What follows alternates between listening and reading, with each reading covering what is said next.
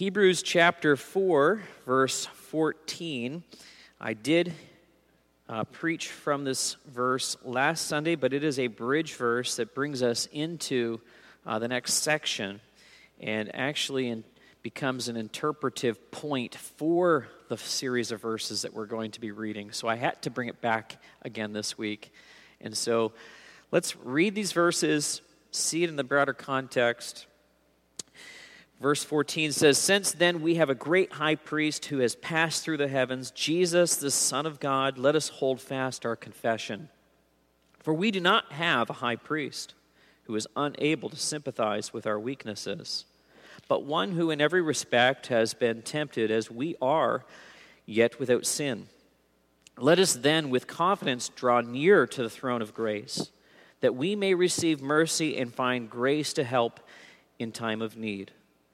For every high priest chosen from among men is appointed to act on behalf of men in relation to God, to offer gifts and sacrifices for sins. He can deal gently with the ignorant and wayward, since he himself is beset with weaknesses. Because of this, he is obligated to offer sacrifice for our own sins, just as he does for those of the people.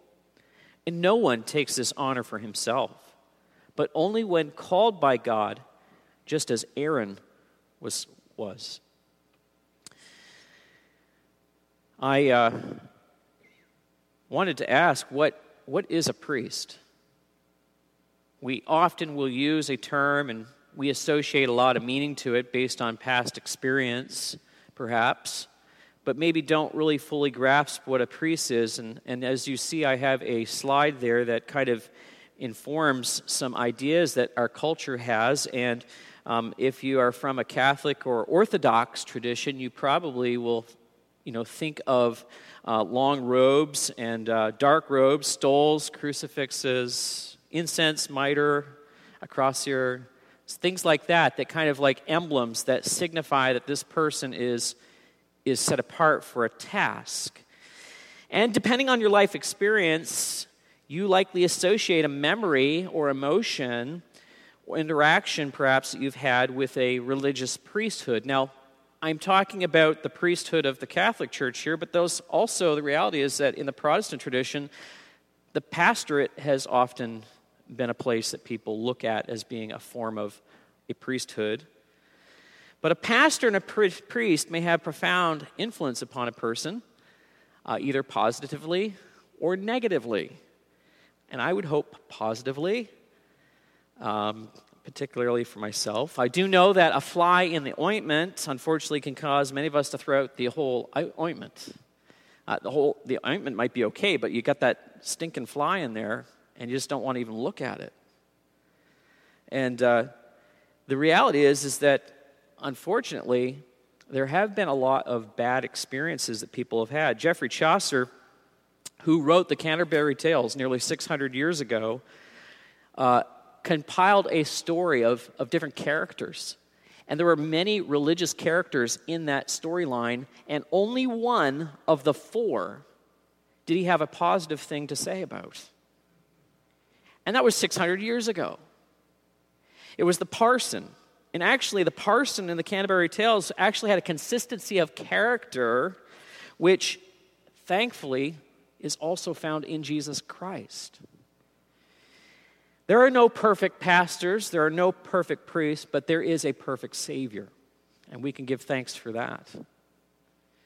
The biblical term, though, priest, is something that befuddles us, and incidentally, in its very original usage, was very similar to the word presbyter or elder. Nevertheless, the word priest has continued to correspond to those sacraments or those duties which belong to a set-apart priesthood, and so they tend to associate that concept. And actually, in the text that I read this morning, there's a really good definition of what a priest is. Did you see it? It's in verse 1 of chapter 5. Just look at it again. For every high priest chosen from among men is appointed to act on behalf of men in relation to God to offer gifts and sacrifices for sins. That is a really, really good definition of what a priest historically, biblically meant. And since we are sinners, I think it's important for us to realize that we have to have someone act on our behalf in relationship to God. Our sin has put us in an adversarial position to God, and we need somebody to go in between us and God. And in this text, there is an elevation, there is a heightening sense of the greatness of Jesus and how great he is and how important it is to hang on to him as a great high priest. Because in this text, I believe the emphasis here is that Jesus is a great high priest worth holding on to, come what may. The temptation of the people under trial was such that it would be easier for me just to live as a Jew and not cling to Jesus. And what the writer here is saying, no, Jesus is a supreme high priest that you've got to hang on to. And he gives reasons in this text. And honestly, as we look at this text, I think we find some amazing application for us. As we look at this text, in several points, I was moved personally in my office this week as I was studying this and convicted of just how desperately we need Christ and the mercy that he offers. Now, in the broader context, he's giving us 3 reasons. I'm only going to hold on to 2 this morning. 2 reasons why Jesus is a great high priest worth holding on to, no matter what may come. And the 2 reasons, and the first is that Jesus is able to mediate our human condition. Verses 14 to 16 highlight this very important truth. Jesus is able to mediate our human condition before God. Now in verse 14, the phrase, passed through the heavens, ought to provoke our imagination. How does one pass through the heavens? What would it be like to pass through the heavens? To be able to go between 2 worlds. You know, this is the basis of a lot of sci-fi, right? And we might be tempted to just simply kind of move quickly past this phrase and not take a moment to realize what's being communicated. The ascension of Jesus Christ was a movement between 2 worlds. He passed through the heavens into the very presence of God. It's a marvelous, marvelous occurrence. Jesus, who we saw yet a little while here on earth, passed back into the heavens in the presence of God. Now, it's important for us to see what he was doing in the passing into the heaven. Because he had spent time with humanity, he's now able, as a priest, to act on behalf of men in relationship to God. That's what a priest does, and that's what he's going to be doing. That's what he's doing even now at the right hand of the Heavenly Father. We sometimes don't really feel the weight of the need of a mediator, someone to act on our behalf, to pass through the heavens as much as we ought to. I was studying this text and I was remembering how last summer Drew was teaching Sunday school, or maybe it was the summer before that. It was a memorable lesson. It came back to me. And he and I had a discussion about, what a mediator does. What does it mean? And it was a very helpful lesson that he had, and a definition of what a mediator was came out of the life experience of Job. Job, like Jesus, suffered innocently.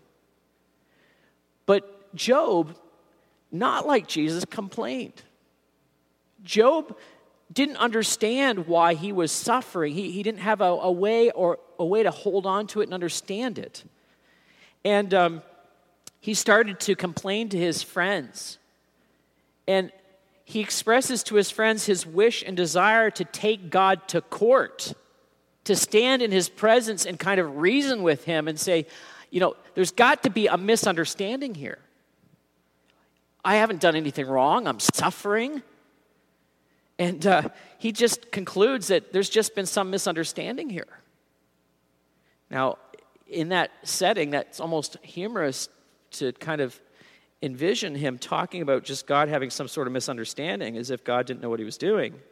But Job didn't really understand. And so he thought that maybe he could clear things up if he could talk with him face to face.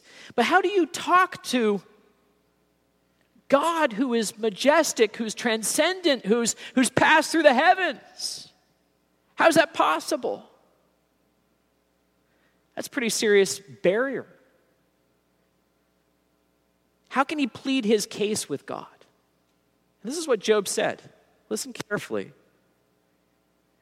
He's realizing the foolishness of what he's saying, and he says, "For he is not a man, as I am, that I might answer him, that we should come to trial together. There's no arbiter between us who may lay his hand on us both. Let him take his rod away from me, and let not dread of him terrify me. Then I would speak without fear of him, for I am not so in myself." Now, Job, in this little passage, is recognizing, he can't take God to court because he's simply a man. But if there was someone who could step in and lay hands on both and bring them together, then maybe there could be some understanding. That's what a mediator does. A mediator brings two sides who are at desperate differences and brings them together. What he's asking for is the ultimate translator. What he's actually asking for, not even maybe even knowing he's asking for it, he's asking for someone like Jesus. Someone who can identify with his personal suffering and also lay a hand on him, and then lay a hand on God, who is the judge, and bring the two sides together. This is what he's asking for. And the reality is, in God's kindness, he does exactly what Job is requesting. Jesus translates the gap that exists between us and God. Jesus is the great high priest who passed through the heavens. Jesus, the Son of God. So let us hold fast to our confession. It is a beautiful picture. Jesus really shared our humanity. He successfully shared our human experience. And that's what we find in verse 15. Verse 15.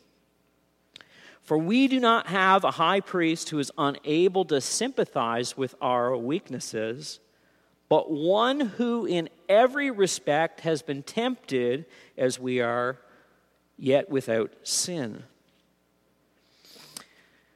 I have to comment on a word, the word sympathize. It's a useful word, but we can't actually...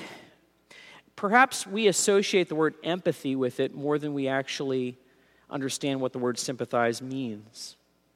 Empathy is more of a psychological adaptation. You may not really have experienced what the other person has experienced, but you try to put yourself into their shoes. But the reality is you're not really able to suffer exactly as they have suffered. It's because you've not shared the exact same experience. And the word sympathy here doesn't connotate empathy. It connotates sharing the exact same experience. Not long ago, I had a conversation with someone who had lost their spouse in a very tragic accident here in the county. And they expressed how painfully unhelpful it was for people to express a sympathy when they, in fact, had not actually shared the same experience.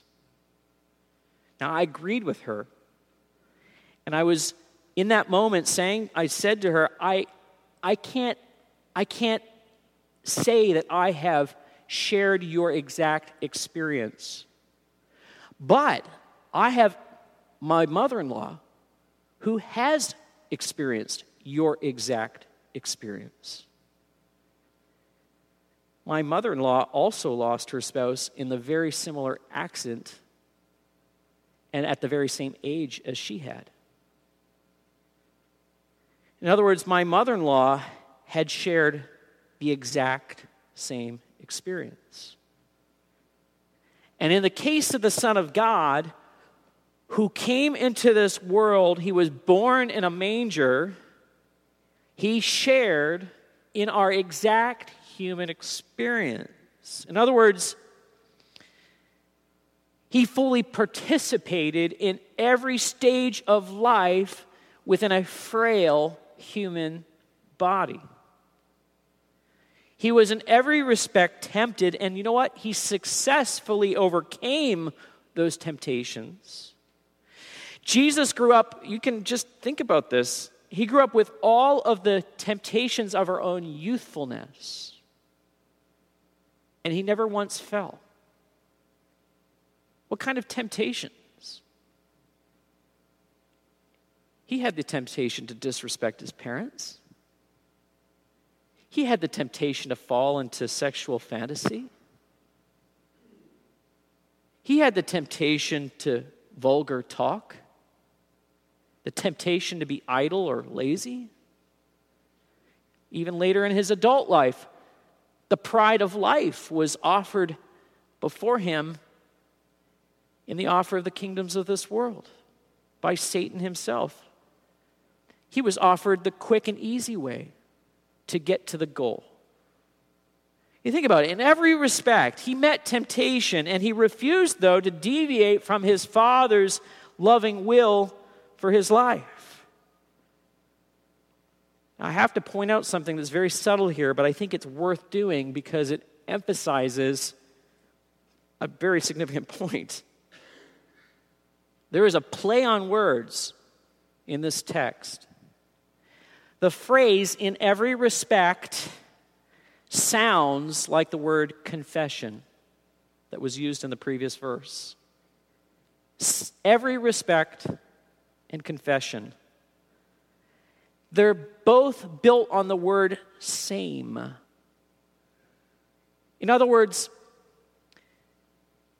Jesus is worth holding on to because he was faithful in every respect. And so we can hold on to him with the same degree of faithfulness. We can hold fast to our confession because he's worth holding on to in every respect. In every respect, he followed his Father's will. This is the confession, and this is what should draw us into following in every respect. And Jesus never broke faith with God. He was wrapped in frail humility. He lived, he endured hardship. Now, immediately you might say, well, that doesn't seem very comforting. I think most of us in our human experiences have met up with successful people, and what have we found of successful people? We see pride, we see arrogance, we see people who actually don't care. They have little compassion. That's our human experience. The more successful a person is, the more judgmental they tend to be. But that didn't happen to Jesus. He experienced our human condition, and he successfully endured the temptation, and now he doesn't judge us. What does he do? he gives mercy and grace to help in time of need. Our human tendency is to kind of lower the bar. Jesus kept the bar very high, but yet he descended to meet people where they are. Jesus successfully navigated the human condition, but you know what? He successfully won mercy in place of judgment. This is what verse 16 is telling us. Verse 16 says, "Let us then with confidence draw near to the throne of grace, that we may receive mercy and find grace to help in time of need." Jesus was without sin, but he gladly gave himself up to be bruised so that others could be spared. See, the invitation here in verse 16 is absolutely amazing. Absolutely amazing. And this really ministered to my soul this week. To my shame, there have many times when an attitude of pride has come into place in my own heart, where I have been successful in navigating temptation, and my heart actually moves to judgment of others. I may have been able to keep God's law, but too many times I've not had a merciful spirit for prodigals. And I can probably safely say that there are many among us who have also had the same experience. But this is the Spirit of Christ. Jesus was the high priest. He was the one who was faithful to keep all of God's law. But it didn't fill him with pride. And in keeping all of God's law, it caused him actually to have the ability to forgive those who were repentant and wanting to turn from their sin. I pray that God's Holy Spirit would create the same kind of concern, the same kind of concern to honor the law of God, but yet also have mercy and grace for those who seek forgiveness and turning from sin. That is essential for the followers of Christ to be like Christ. Look, I'm going to skip down just a minute down to verse 2 because you see a little bit of this sentiment. God's original purpose for priests serving other human beings was that they would be able to be compassionate, to be merciful.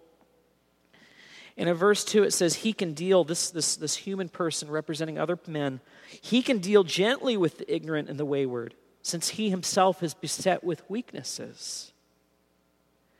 And I think of this was the ideal, this was the goal, this was where God intended things to go. But there were many priests throughout Israel's history who did it so poorly. Eli was one of those priests. You remember Eli when Hannah came to the temple to pray with her husband, and she was in internal agony over her barrenness, and she pled with the Lord, and she was mumbling with her mouth at the altar, and she was probably weeping. And Eli came to her, and you know what he said? "How long will you go on being drunk? Put your wine away from you." That's a terrible priest. Jesus, on the other hand, had a tenderness. He said, "Come unto me, all you who labor and are heavy laden, and I will give you rest." That is our great high priest. He gives his weak and weary sheep what they need. Jesus, yes, was holy, but this holiness caused him to have a merciful spirit. Holiness ought to cause us to have a merciful spirit as well. The opportunity is available for all who will call upon him. You will find mercy if today you hear his voice and you do not harden your hearts. This is the first great reason.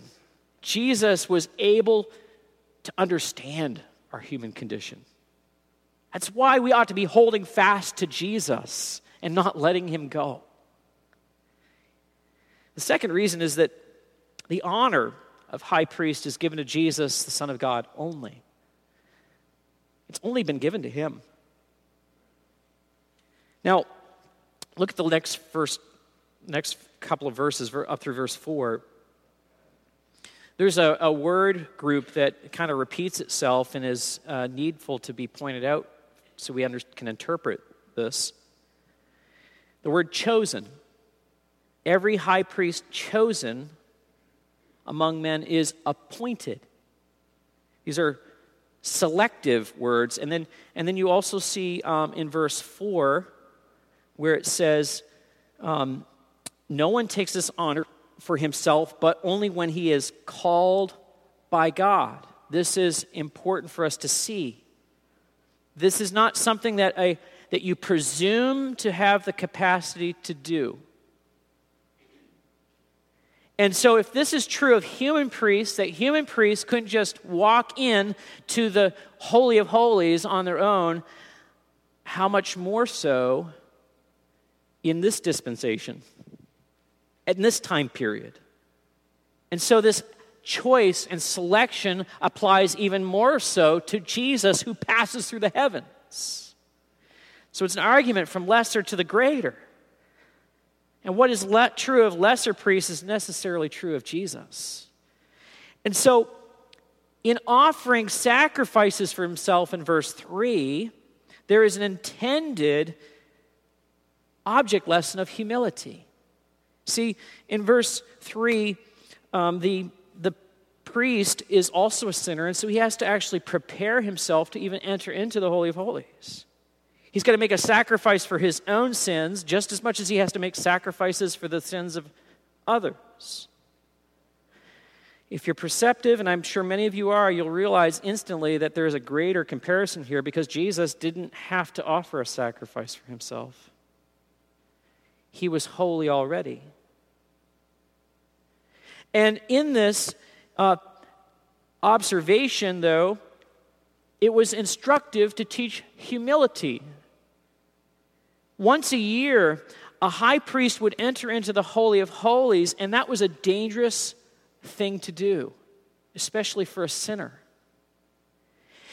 They had to go in with the goat's blood at the Day of Atonement and sprinkle it on the altar and the mercy seat, and the Shekinah glory of God was radiating between the cherubim.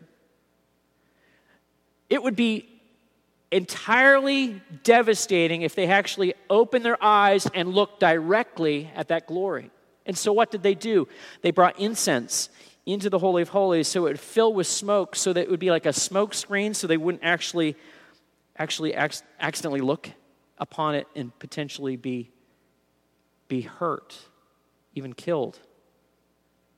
It was dangerous for a sinful person to enter into God's presence. And so, even before the high priest would enter into, a sacrifice to atone for his sins was necessary. And so while it was an honor, and this is the point, while it's an honor to offer these sacrifices before God, representing others, it was also very dangerous. Notice in verse 4, it says, no one takes this honor for himself, but only when called by God, just as Aaron was. That's a loaded statement and demands a story. It demands a story. I can't imagine being on the very edge of the promised land. We saw the hardening of the hearts of Israel over the last number of years, or last couple of weeks, might feel like years. But the reality is, I can't imagine, telling Israel, it's like, we're almost there, kids. We're almost to vacation, and now we got to turn around and go home. And Moses had to do that. He had to tell Israel, It's time to go back into the wilderness. And what's worse, you're going to die out there over the next 40 years. Now, that's a leadership paradigm I would not want to have to follow. But Moses went back, and on the way into the wilderness, one of the sons of Levi, whose name is Korah, rallied up opposition, and Korah brought Dathan and Abijah. They all came together, and 250 leading men of Israel, and came to the tent of meeting and said to Moses these words. You ready? You've gone too far, Moses. For all in the congregation are holy, every one of them. And the Lord is among them. Why do you exalt yourself above the assembly of the Lord? Their pride caused them to think more highly of themselves than they ought to. And in their pride, they expressed their rebellious attitude toward God. And what they were saying is, we can be our own priests. We don't need you to represent us before God. Can you imagine? That didn't go very well for them. And remarkably, this story is not often presented in flannel graphs or in children's Sunday school Bible lessons. So if there are kids in here, you'll be paying attention, I'm sure. 250 of them were given the opportunity to take a go at it before God. Moses stood up and said, okay, we're going to give everyone censers. A censer is like an incense pot that you can put in front of God. You can go in and you can offer this incense. 250 incense containers were given to these men. And then Moses said, okay, now everyone stand away from the tent of the tent of Korah and these two other rabble-rousers. And the ground opened up beneath them and swallowed them whole. And they went directly into hell. And these 250 people who had these censers were incinerated by fire in a twinkling of an eye. And then a plague began to break out. And as Moses sees the plague starting to break out upon the people, he instructs Aaron to take a censer and put fire on it from the altar and run out into the congregation and stand between the rebels and God. And this is a remarkable statement. You can read it in the book of Numbers, chapter 16. And it says, and he stood between, that's Aaron, stood between the dead and the living, and the plague was stopped. He turned away the wrath of God by his presence in between. And the story goes on.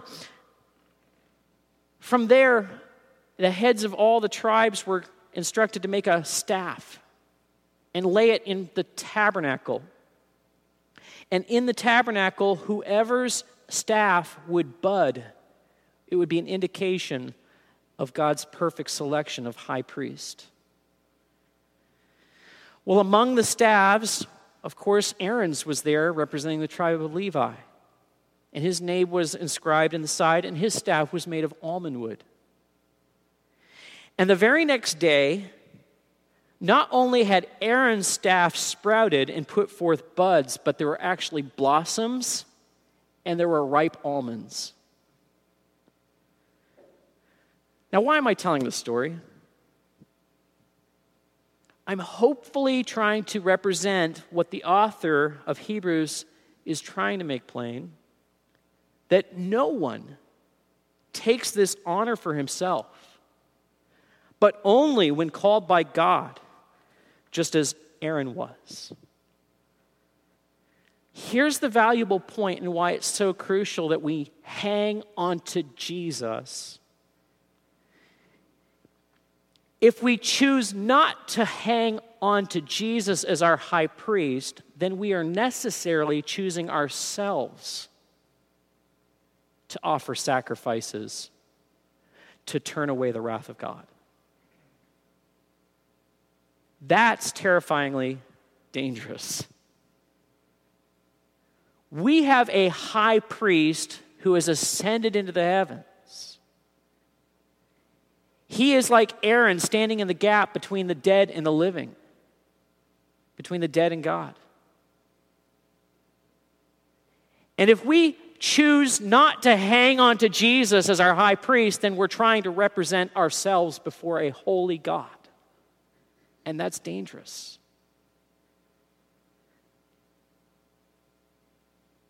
That's the great promise that's presented in the book of Hebrews. Entrance into the rest of God is contingent upon Jesus Christ. Jesus said, I am the way, the truth, and the life. No man comes to the Father except through me. This is the bedrock of what Christianity is. There is seriously peril for not holding on to Jesus. I was struck in my study this week by the repetitive nature of the word hold fast. It didn't come to me until we got to this third and final, not final completely, but third hold fast statement. Back in chapter 3, verse 6, notice this repetition. But Christ is faithful over God's house as a son, and we are his house if indeed we hold fast our confidence and our boasting in our hope. Look at verse 14. For we have come to share in Christ if indeed we hold our original confidence firm to the end. It's the same concept, hold fast. Chapter 4:14. Since then we have a great high priest who has passed through the heavens, Jesus, the Son of God. Let us hold fast our confession. Hold fast. I did a quick search of the Old Testament to see if this was something that he was alluding to in the Old Testament, and yes, it is. In the book of Deuteronomy, after the 40 years of being in the wilderness, the generation that was now going to enter into the promised land, they got to hear the words of the law repeated a second time. And when Moses read those laws, he used the words, hold fast to God. In Deuteronomy 10, 11, 13, Deuteronomy 30, he said this, and I'm just going to quote one of the verses because it summarizes essentially what the other three say. You shall walk after the Lord your God and fear him and keep his commandments and obey his voice. And you shall serve him and hold fast to him. Do you see it? The word hold fast is very significant. This word is also used in the very beginning in Genesis chapter 2 at the very first wedding. Therefore shall a man leave his father and his wife and hold fast to his wife, and they shall become one flesh. Do you see what's being communicated? I hope you do. That holding fast to Jesus, it's a commitment for life. It's like being married. This is not something that you pray a quick little prayer when you are 4 or 5 years old. This is about commitment to Christ to the very end. Now, that's scary for a lot of us. But what's so beautiful in this is that there's mercy mixed throughout, right? Jesus is the one who overcame judgment so that we might have grace and mercy. He's worth holding on to. He's worth holding fast to. Why would I let go of that? Jesus is the one who's able to mediate our human condition. He understood the frailty of our our being. And Jesus is the one who's worth holding on to, come what may. Come what may. When I stand at the altar with a couple, I'm encouraging them. I'm saying, look, keep these vows till death do you part. Doesn't matter what comes up in your life. Hold fast to Jesus. He's worth holding on to. In fact, he's the only one you can hold on to.